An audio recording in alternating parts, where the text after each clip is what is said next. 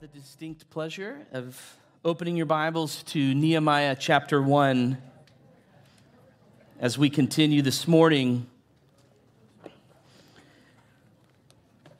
Last week, let me actually back up and say this. We're studying through the books of Ezra and Nehemiah presently. And last week, Rick opened with using Nehemiah 1 as a bit of an overview introduction.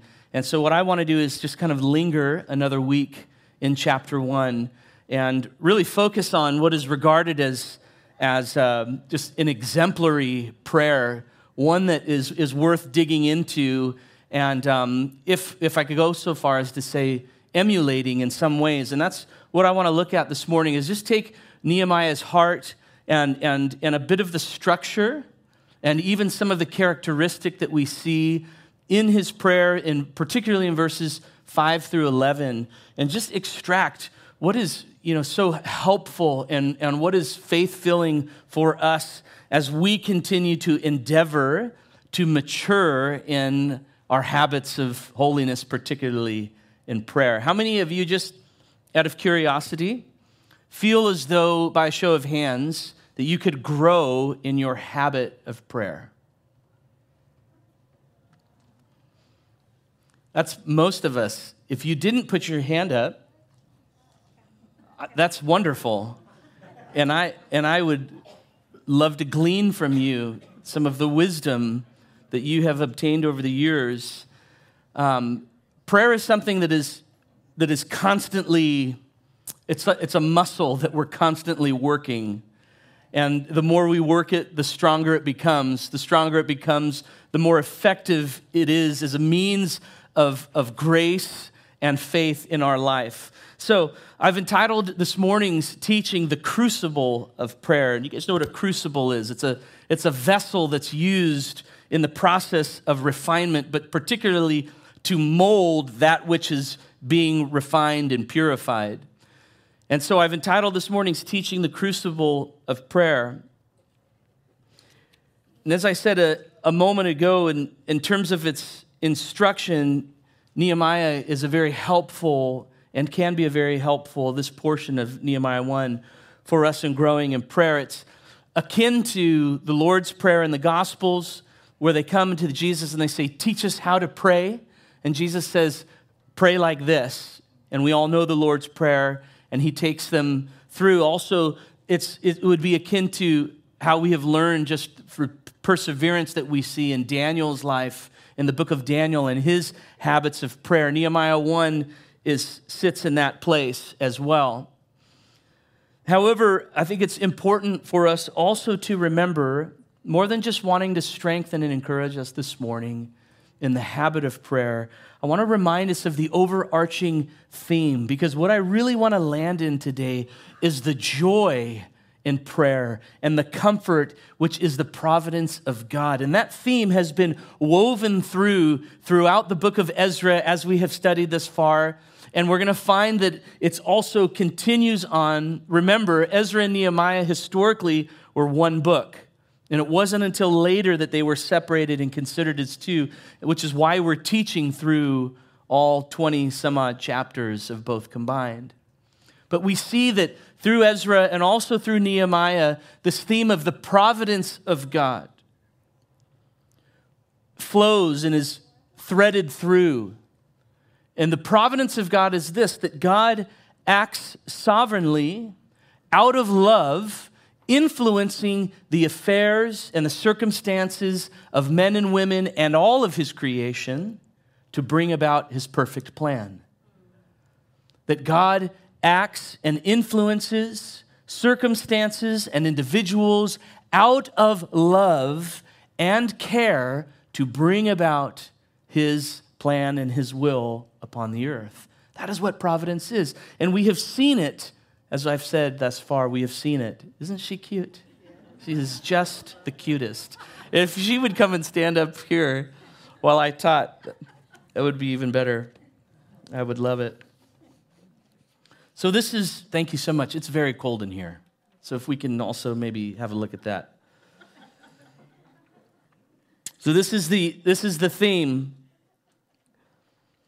God works through the actions and the free will, of men and women by sovereign influence that is apart from any external effect. That is what sovereign influence is, to accomplish his perfect plan within redemption. This is what providence is. The absolutely brilliant and wonderful and insightful Matthew Henry once wrote this: events are not determined by the wheel of fortune, which is blind, but by the wheels of providence, which are full of eyes. There is nothing, church, there is nothing within the whole history of creation, including that which has not even yet taken place, that is outside the view and beyond the influence of God. There is nothing. Do you believe that? Yes. That's a very important truth as a Christian. There is nothing outside the influence of God. There is nothing beyond his view. There is nothing that he is not using and influencing to bring about, including our own free will, which we don't have time to break down the seemingly conundrum that presents. But it's just to say that that is our comfort as a believer. But what's more amazing, which is our text will show us this morning, is that the same all-powerful, the same omniscient and completely self-sufficient God, the same God, has purposed for us to actively participate in this process by a powerful means, and that is the mechanism of prayer. So on the one hand, it's God in everything, working through and in everything to bring about his perfect plan, but yet he has designed it as such that we participate with him through the mechanism of prayer. How mind-blowing is that? That somehow he allows us to have impact and effect in his sovereign plan without us mucking things up. And I'm going to bring some clarity as to why that is, I believe, here momentarily. But it's just to begin by saying that is rather mind-blowing, I think. In an almost continuation of thought from Matthew Henry's quote on providence, the also wonderful and brilliant and highly well-spoken Charles Spurgeon says this on prayer: prayer is one of the necessary wheels of the machine of providence. Prayer is one of the necessary wheels of the machine of providence. And so if we just kind of synthesize those two statements together, what we have is this: that events are influenced by the providence of God, and providence is influenced by prayer.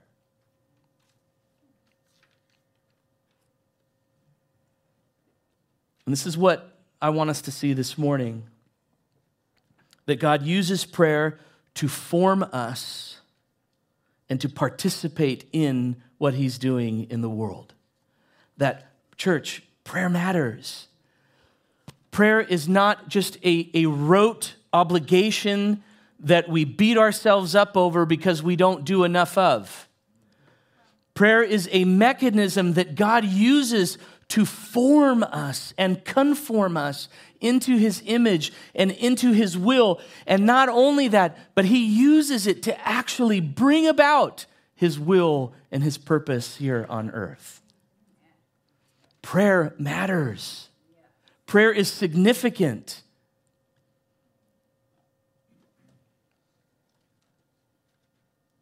And so as we begin this morning, I want to look at Nehemiah. We're going to read here Nehemiah chapter 1.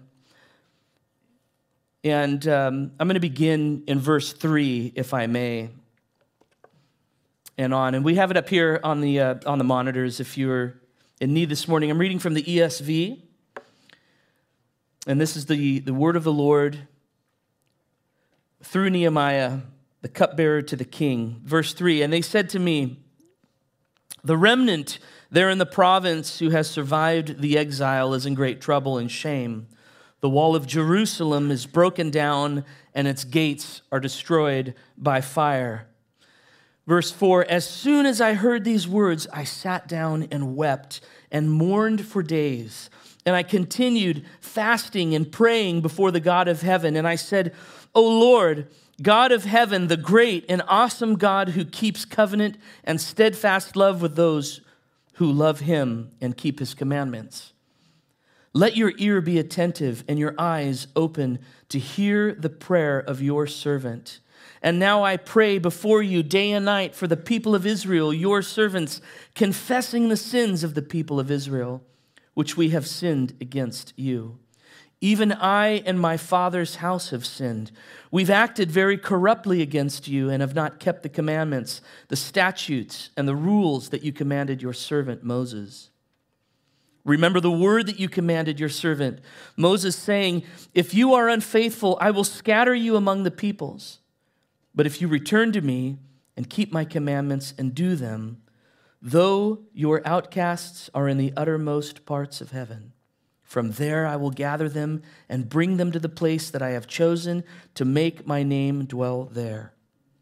They are your servants and your people, whom you have redeemed by your great power and by your strong hand. O Lord, let your ear be attentive to the prayer of your servant and to the prayer of your servants who delight to fear your name, and give success to your servant today and grant him mercy in the sight of this man. Now I was a cupbearer to the king. I'm going to continue in chapter 2.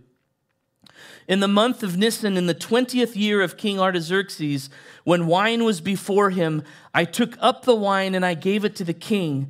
Now I had not been sad in his presence, and the king said to me, why is your face sad, seeing you are not sick? This is nothing but sadness of heart. Then I was very much afraid, and I said to the king, let the king live forever. Why should not my face be sad when the city, the place of my father's graves, lies in ruins, and its gates have been destroyed by fire? And then the king said to me, what are you requesting? So I prayed to the God of heaven, and I said to the king, if it pleases the king, and if your servant has found favor in your sight, that you send me to Judah, to the city of my father's graves, that I may rebuild it. What we have here in this portion of Nehemiah is the man Nehemiah. Now we're looking again at almost the third act, if you will. The first was Zerubbabel and the first waves of exiles that were returned from being captive, and now by the king of Persia. And then some years later passed, and their intended purpose was to rebuild the altar and to rebuild the temple of God, to return to the city of Jerusalem from which they were exiled, to restore and to rebuild the altar in the temple, the worship of their God Yahweh. And then Ezra, we see in the middle of that book, takes up a similar cause with a similar emphasis and another return of those who would come with Ezra to restore the law to the people of God. And now here we have Nehemiah, and as Rick spoke of last week, we have this return once again, now almost 100 years since the first wave of Israelites returned to Jerusalem. And here's Nehemiah, and he has heard the news that the walls and the gates of the city are in disrepair and are broken down. And he's overcome with sadness because of what this means for the people of God. And his heart is moved to prayer, and this prayer is what I have just read unto you. And I've chosen to read this partially into chapter 2 as well because of the significance of what I'm going to point out here in a moment, of how he engages in prayer, and then we see again in the moment that God moves on the heart of the king, it's prayer again that Nehemiah engages in and goes to. And so before I extract what I just believe are three really important, significant characteristics of prayer that Nehemiah exemplifies here, I want to just speak on the structure of the prayer for a moment. And I want to be careful that we're not too methodical, and I don't want to get too clinical, because what I'm not doing is I'm not presenting to you a formula of A, B, and C results in God doing D, E, and F. But there is something that I believe is really helpful that speaks to a maturity and a stability in heart and an understanding that we can glean that will help us to build a robust and a healthy prayer life. So I just want to look at the structure, or what I'm calling the structure of Nehemiah's prayer. And before I speak of two things, I just want to say this. I have said before, and I want to say again here, that we have to avoid the tendency to place those whom we read about within Scripture on somehow an unattainable pedestal, whereby the things that they do and say are not for us somehow. And when we do this, we unknowingly, I think, or unintentionally, we say that the things that are to be learned and the things that they would exemplify are somehow unapplicable for our own lives. And so I just want to be careful, because Nehemiah is just a man. He's just a man. He's an important man to the king, but it's important for us to first see that God uses ordinary men and women. And so the prayer that he engages in is an ordinary prayer. It's a mature prayer, an appointed prayer, but ordinary nonetheless. And so if we drill down here into verses 3 through 11, I think the first thing that we can see as it pertains to the structure is that while on the surface it seems as though this prayer is kind of a one and done prayer. We read it and it's like, oh, well, this is his prayer. And we're like, man, that's a good prayer. That's an eloquent prayer. Wouldn't you agree? I mean, I'd like to really pray with that type of pointedness. But actually, let me point out this. What I didn't read in the beginning is that it says at the beginning of Nehemiah that it happened in the month of Chislev, and then we see at the beginning of chapter 2, he says, in the month of Nisan. On the Jewish calendar, you're talking about a 4-month period, essentially. Chislev is November, December on the Jewish calendar, and Nisan is April to May. And so it's actually about a 4-month period that this prayer of Nehemiah's has happened within. In other words, it wasn't just a one-time prayer. This was a prayer of a man who came to the Lord over and over and over and over and over and over and over for 4 months. That's the pointedness of this prayer. God was working in him over this course of time to refine his intent, to refine his desires, to refine and even maybe reform his words. I don't know exactly what transpired. But I want you to think of it this way. Consider something that you have prayed for a long period of time. What is the difference between your prayer the first day and your prayer on the 6th month, 2nd year, 10th year? This is what we're looking at here. The faith and the clarity of Nehemiah's words in chapter 1 were forged through the persistency of time. A man whose level of faith remained engaged and continued on. That's what we're reading here. And then secondly, I just want us to notice as well that the shape, and this was something that I had read as I had studied this week from the writer Derek Thomas. And so I just want to say that this is not something of my own, but I just want to point out just how beautiful this is, that the shape of this prayer almost takes the same rhythm or the format of the Lord's Prayer to the disciples in the gospel. And he begins with this. Nehemiah begins with worship. And he says in verse 5, O Lord God of heaven, the great and awesome God who keeps covenant and steadfast love with those who love him and his commandments. What does Jesus say? When you pray, pray like this. Our Father where? Who is in heaven. Our Father in heaven, hallowed be your name. O Lord God, O great God of heaven, is Nehemiah's prayer. Brothers and sisters, let your worship begin with prayer. Let your prayer begin with worship. You know where I was going, right? Everyone's going, yeah. Sounds good. That sounds good. Let your prayer begin with worship. Position your heart to start with a high and a lofty view of who God is. Recognize and confess the supremacy and the authoritative state and the glorified and the exalted position that Jesus Christ holds today. Begin in worship as you pray. Worship reminds us very simply that He's God and we are not. That's an important reminder. We need to remember that. That's what worship does, though. It orients us. It reminds us that He's powerful and that we're limited and that we are in need.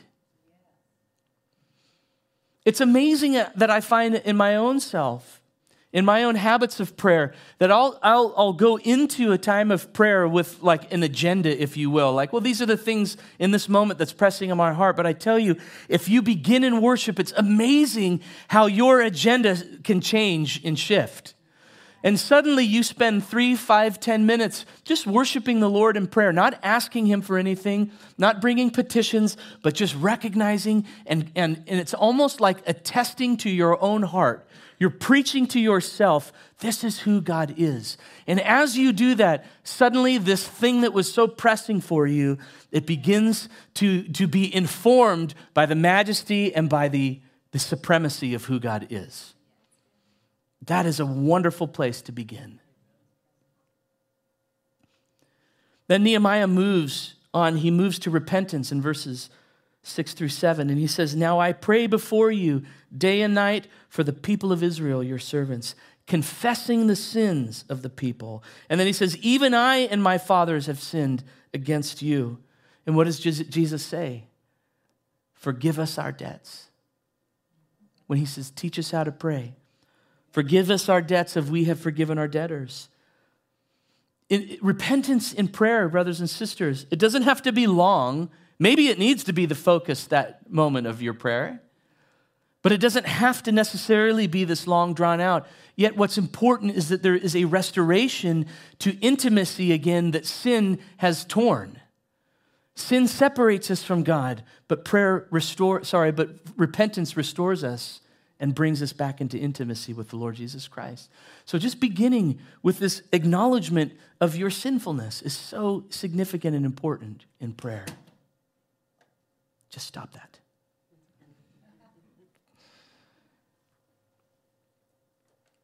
And then thirdly, Nehemiah moves to the basis for which he will soon make a request. And I so love this. He says in verses 8 through 10, remember the word that you've commanded, God.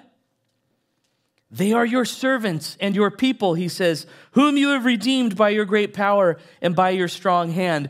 I love this. Nehemiah is reminding God of who He is and what He has promised. Do you think that God forgot? No, of course not. Of course He didn't. He's praying these things both as a position of this is my right to bring my request before you. And as a reminder to his own heart, this is my right in faith to come to the Lord. Church, it's no different for us. Remember that it is our right to come to the Lord as His children in prayer, to bring a request to the one who hears all things, who knows all things, and can do all things. It is our right. Don't be afraid to remind God of who He is and what He has promised. These are the things, these promises are the basis of our faith when we come to Him. And we find that the more that we pray them, the more that we're familiar with the promises of God, the more we pray what is true and in line with God's promise, the more our faith is made alive and is stretched and is built up.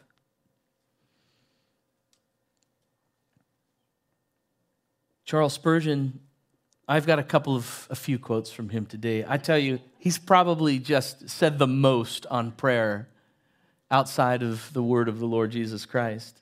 Charles Spurgeon, he said this concerning prayer: the best praying man is the man who is most believingly familiar with the promises of God. After all, prayer is nothing but taking God's promises to him and saying to him, do as thou hast said.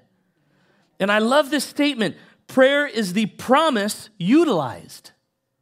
A prayer which is not based on a promise has no true foundation.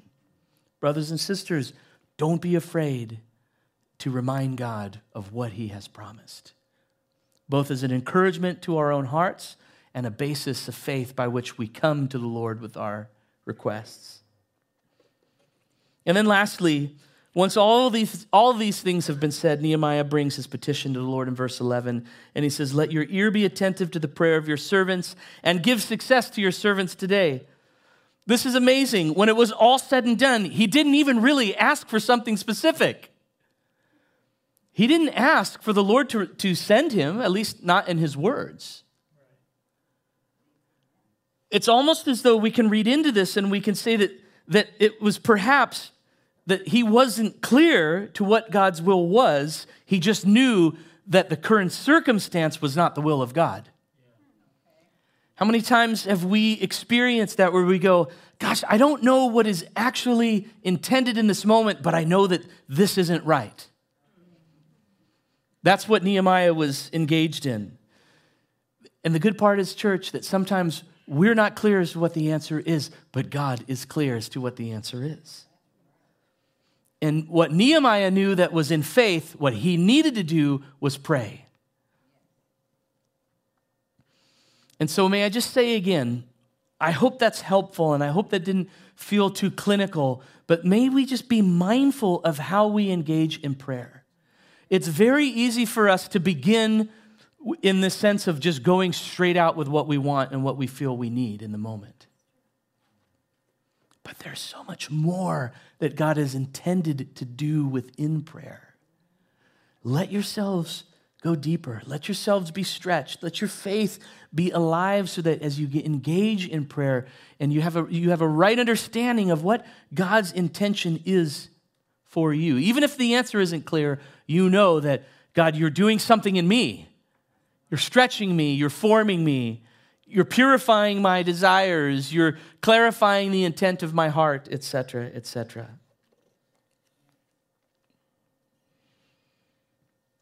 When we work through prayer in this way, beginning with worship, coming through repentance, bringing a confession of our right basis and an approach to the Lord Jesus Christ, and moving then on into our requests, something happens within us. Our motives are proven, and our hearts, they are aligned with who God is as we hold him in the right view. And so I would just say this right before we move on here is, if you are young in the faith or still desiring to mature or to grow in prayer, be mindful of these four things: worship, repentance, basis, and request. And you don't have to do them in that order, but just pepper them in, holding on to the promises of God in prayer. And that's a great way to begin. And you'll see that the Lord will, your prayer life will change dramatically as you do. So those are some of the few helpful gleanings as to his prayer. And as I said, I want to just spend the rest of the time identifying what I believe are significant characteristics that we need to recognize and apply and for our own selves in our lives today. They're habits of prayer that are both mature as well as deepening in and of themselves. And the first one is this, and I want us to see that for Nehemiah, prayer was primary. It was primary. Prayer wasn't the last resort. It was the first step in his offensive strategy.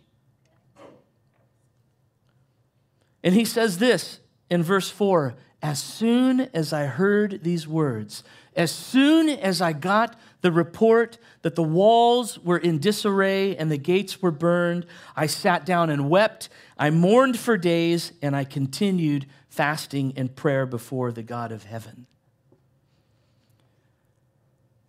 Church, it pains me to say that unfortunately the reality is that for far too many of us, myself included at times, prayer is the last thing that we do only once we've run out of other options. But listen, if prayer is our last effort, then God is our final thought. And his wisdom and the availability of his power is our last resource. What God has intended to be not just our first, but almost our only. Real enabling to endure, to persevere, to see change, to engage in faith is oftentimes a final thought. May prayer be primary, church, in your life. God has given prayer to us to be a lifeline, to be an anchor, and to be a beacon of light. To be all three of those things to us. Because prayer rescues, it stabilizes, and it gives guidance to our hearts. One individual that I read this week, he made this statement that prayer is not a last extremity, it is a first necessity, he said. And in Ephesians chapter 6, Paul gives us his formula for effective prayer when he says in verse 16, in all circumstances, Paul says, in all circumstances, take up the shield of faith with which you can extinguish the flaming darts of the evil one, and take up the helmet of salvation and the sword of the Spirit, which is the word of God. And he says, praying at all times in the Spirit with all prayer and supplication. In other words, every moment that we're able, make prayer your first step. Like Nehemiah did. May prayer be more than a one-time occurrence. May it be our first and our best. And as Paul would say too, which is so helpful here, within our prayer, may our prayer accompany within it faith. And understanding is this idea of the helmet of salvation. Understanding, again, our right place. Understanding our position. Having been renewed in our minds to understand the will of God. May our prayer include that as well. The shield of faith. And what is the other? The third is the sword of the Spirit, the Word of God. May our prayer include truth from the Word of God as well. Is this all right? Is this encouraging? Yes. Okay.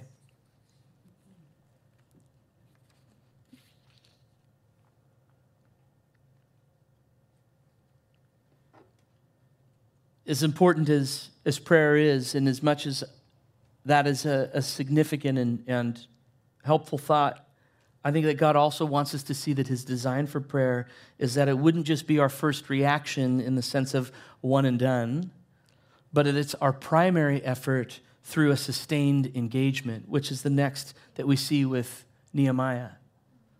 That for Nehemiah, prayer is persistent and it's patient. Prayer is persistent and it's patient. He says this, let your ears be attentive in his prayer to the Lord, and your eyes open to hear the prayer of your servant, that I now pray before you, what, for 10 minutes. At the beginning of my workday, and hopefully I'll remember it again later this week. No, Nehemiah says that I now pray before you day and night for the people of Israel. Church, this is a simple point, perhaps. And I made light of it just that moment ago, but can I say this? Again, just a reminder of what Rick said last week. Nehemiah was an important man in the king's court. He was a busy man in the king's court. And yet what he shows here is a sustained persistency in faith over a long period of time, which he characterizes as being day and night. He was so consumed with the report that he heard, and he knew the importance of engaging in prayer, that his faithful efforts were sustained day after day after day after night after night. Remember the parable of the persistent widow that Jesus tells. In Luke 18, it speaks of this woman who goes to the city judge time after time after time, saying, give me justice against my adversary. And this judge, who is not a God-fearing man, basically says, I will grant her request just so that she stops coming to me and bothering me over and over and over again. And then Jesus' words are, if these words of an unrighteous judge are such, how much more will your God give you justice? How much more? And Jesus also tells in the Gospels the parable of the neighbor who goes for bread at midnight because a guest has come. And the neighbor says, like, don't bother me. I'm in bed. My kids are in bed. I don't have what you need. But the neighbor keeps knocking and knocking and knocking and knocking and knocking and asking until it was what? Their impudence. Because of their impudence, the neighbor gets up and says, okay, fine, you can have some bread. The point is, church, continue, continue, continue. Jesus tells these things and he says, I tell you this parable so that you will pray continually and not lose heart. That was the point. This is what we are to understand. You guys, not only do we need to pray, but we need to learn how to pray. And by that I mean, man, to pray with faith that is engaged. To learn how to sustain these longer campaigns of faith, contending for what we know is true in the Lord.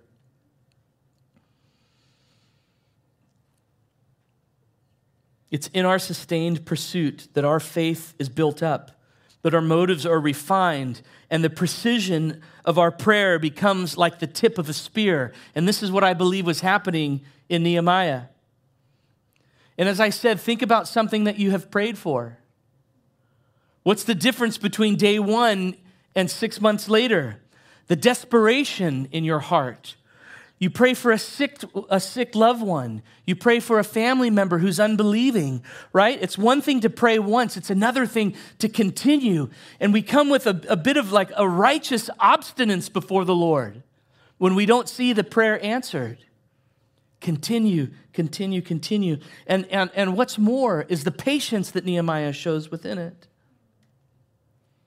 His persistence doesn't seem to just include frustration at God for not answering his prayer. 4 months, he just continues, and he waits, and he waits. And he doesn't become disillusioned. He doesn't become frustrated. He doesn't ask God, why is God not answering his prayer? He knows that prayer is what he's to engage in, and so he continues, and he continues, and he continues. Listen to this quote by Oswald Chambers. Whenever the insistence is on the point that God answers prayer, we are off the track. The meaning of prayer is that we get a hold of God, not a hold of the answer. How awesome is that statement? Is it just me? That's amazing. How many? I read that, I went, oh man, that was really convicting to my own heart.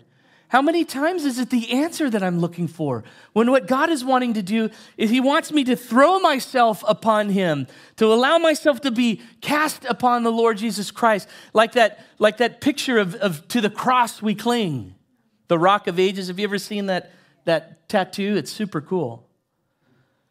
It's this woman who's thrown herself at the base of the cross. That's what the Lord wants us to do. It isn't to get a hold of the answer, it's to get a hold of him. Because something is happening in the circumstance, and it isn't always the answer that is the outcome that God wants to give to us. Sometimes it's what he wants to do in us that is the answer in that moment. And I have to believe, as much as we'll see that Nehemiah accomplishes a task and there is something that the Lord gives him to, I have to believe that there is purpose in that 4 months that so quickly happens between chapter 1 and chapter 2, where God was doing something in Nehemiah that was preparatory for what he was about to call him to do. I have to believe that. And I think the same thing goes for us, church. Is it the answer we're looking for, or is it God that we're seeking? May it be about God. God works through the processes, not just the answering. He works through the process. His timing is different from ours, right? Yeah. Plain and simple. 4 months is a long time to us. It's a breath. Shannon and I were talking about it this week, reading in Ecclesiastes chapter 1. Our life is but a breath. It's a vapor, Solomon says. I told Shannon, I started to cry. I was like, I'm going to be 50 soon. My life is a vapor. I know, some of you guys are going, if yours is a vapor, what is mine? It's a morning dew on a leaf. It's the residue of the dew on the leaf. No, I don't know. I just was really taken aback this week by it. But anyway, that's not the point. The point is that God's timing is not our timing. And so what seems like a long time to us is but a moment to the Lord. And in the faithfulness, church, in the faithfulness, God works in your life. He's working something in you. He's forming something in you. Which leads us to the final characteristic of prayer, and then we're going to come to the Lord's table this morning. And perhaps this is the most significant aspect of prayer, I think. The first two are our efforts of faithfulness. The third is God's part in the matter. And may I just say this too, may it be our joy and our comfort and our hope. And it's that prayer is executed in providence. Prayer is executed in providence. Understanding the Lord's providence in prayer is a matter of the utmost importance, because without it, not only is our theology of prayer incomplete, when we either don't understand, recognize, or have never heard or thought of the fact that God is at work in every circumstance, according to his perfect plan, acting out of love on our behalf, wanting the most and the best for us.